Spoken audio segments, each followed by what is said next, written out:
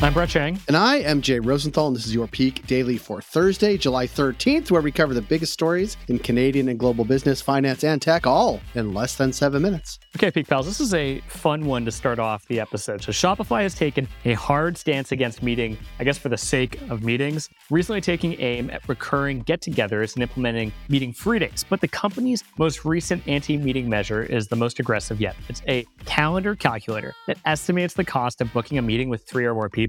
So a 30-minute meeting between 3 people can cost anywhere from $700 to $1,600 and hit above $2,000 if you add an executive into the mix. After all, time is money. But Jay, if I look at this podcast that we do every day, it must be a steal. Our time is not that valuable. Our time is not that valuable. And while it seems like it takes forever to put together, you and I are such pros, it's lickety-splickety. So I feel like our listeners are getting quite a deal. And maybe Shopify should look at some of our work processings. You know, the only thing I can ask for in return, that to thank us for the, let's say, $25 to $75 each day that this costs us with our time, is to just leave us a review, subscribe, share with friends. Wow, that's quite an advertisement we just did. That we turned into something about Shopify into something about how people should read the Peak and subscribe. Babette, aside from all the money Shopify doesn't want to spend on useless meetings, what do we have for Peak Pals today? For our first story, what's next after the latest rate hike? For our second story, Laurentian throws up the for sale sign. And for our last story, Canadian watchdog launches probe into Nike.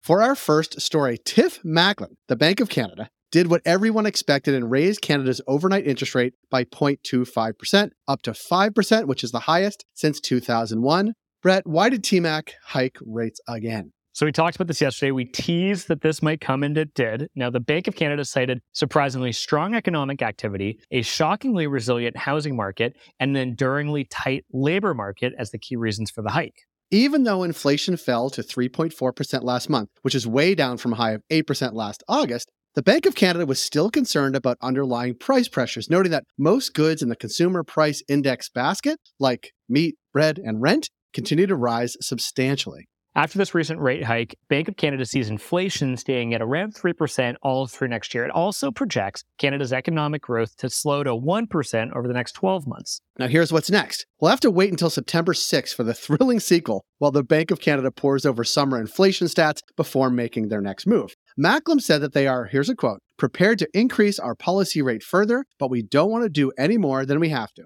Macklem's neither here nor there stance has split economists, with one side reading it as a sign that rates will take a breather and the other predicting yet another rate hike. That's so economist of them, on the one hand, on the other hand. And it matters because getting the interest rate right is a big deal. One hike too many could severely stifle economic growth and send Canada into a prolonged recession, while also pushing more of the population into extreme debt. However, one hike too few, and inflation might never return to the 2% target, so there's really not a ton of pressure on TMAC. He must sleep well at night, I guess. Yeah, it's tough for him.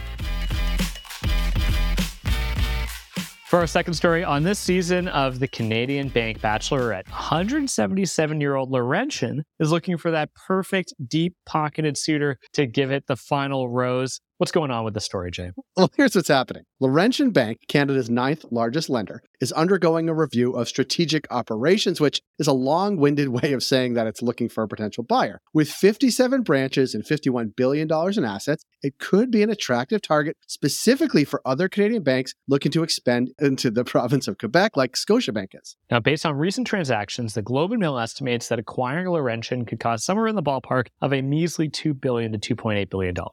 And shares of Laurentian surged over 28% yesterday on back of the news. And this is all happening because, as the old saying goes, if you can't beat them, join them. Laurentian's board concluded that the best way to maximize value for shareholders was to sell and get a piece of a larger enterprise, rather than trying in vain to compete against its bigger rivals. And it matters because alongside HSBC's proposed $13.5 billion sale to RBC, Laurentian shopping itself points to a trend of increasing consolidation in the Canadian banking sector. While a banking sector with not that many banks has its pros, well, like Canada really hasn't seen a bank failure in over 20 years, more consolidation means even fewer banking options for consumers like you and me, Brett. The big six banks control 93% of all Canadian banking assets and are on track to snap up more as their deep pockets make it difficult for competitors to get a leg up. Now to zoom out. RBC is awaiting the results of the Competition Bureau's probe into its acquisition of HSBC's Canadian arm. If the Bureau moves to challenge it on the grounds that it directly diminishes sector competition, that could pump the brakes on future consolidation.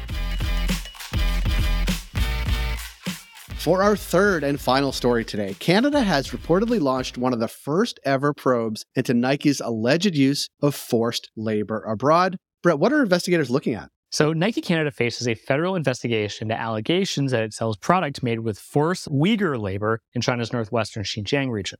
A broad range of journalists and organizations like the UN have reported on alleged crimes against the Uyghurs, an ethnic Muslim minority population, by Chinese government officials. An ethics watchdog alleges that Nike has supply relationships with companies that use or benefit from such labor, though Nike claims those ties have been severed. Now, to catch you up, the mandate of the Canadian Ombudsperson for Responsible Enterprise, which luckily it has an acronym, which is CORE, the watchdog leading the probe, is to keep an eye on Canadian garment, mining, and oil and gas companies working outside the country for possible links to human rights abuses. CORE launched in 2019, but is now only announcing its first probes into anyone's overseas business practices. The agency still lacks the power it was promised back in 2018 to actually be able to call on witnesses for testimony or force companies to share relevant evidence. And it matters because Sarah Teich, a human rights lawyer, told the Globe and Mail that to her knowledge, it's the first time that a government-affiliated body is investigating Nike over its alleged ties to forced labor in China and could push other jurisdictions to follow suit. And here's the bottom line. Though CORE lacks the power to investigate and prosecute companies, the bad optics of an investigation could still pressure companies to clean up their act abroad. Peak Pals, thanks for making us the most listened to business news podcast in Canada. If you got a second, why not follow this podcast on your app of choice and leave us a review. And if you want more Peak, make sure to subscribe to our daily newsletter at readthepeak.com. Thank you, Brett. Have a great Thursday, Peak Pals.